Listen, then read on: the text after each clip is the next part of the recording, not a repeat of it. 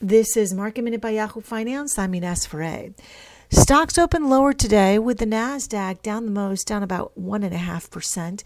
The S&P 500 down about 0.5%. The Dow is off its lows, relatively flat right now. Taking a look at some of the stocks that are moving to the downside, Tesla is down more than 3% today. On the Dow, Apple is down more than 2%, while Disney is up more than 2%. Microsoft also lower, down more than 2%. We're seeing some of the big cap names under pressure today. PayPal is down about 3% today. And some of the energy stocks, though, those are in the green, with ExxonMobil up 3%, as well as Chevron. For more Market Minute news, head to yahoofinance.com.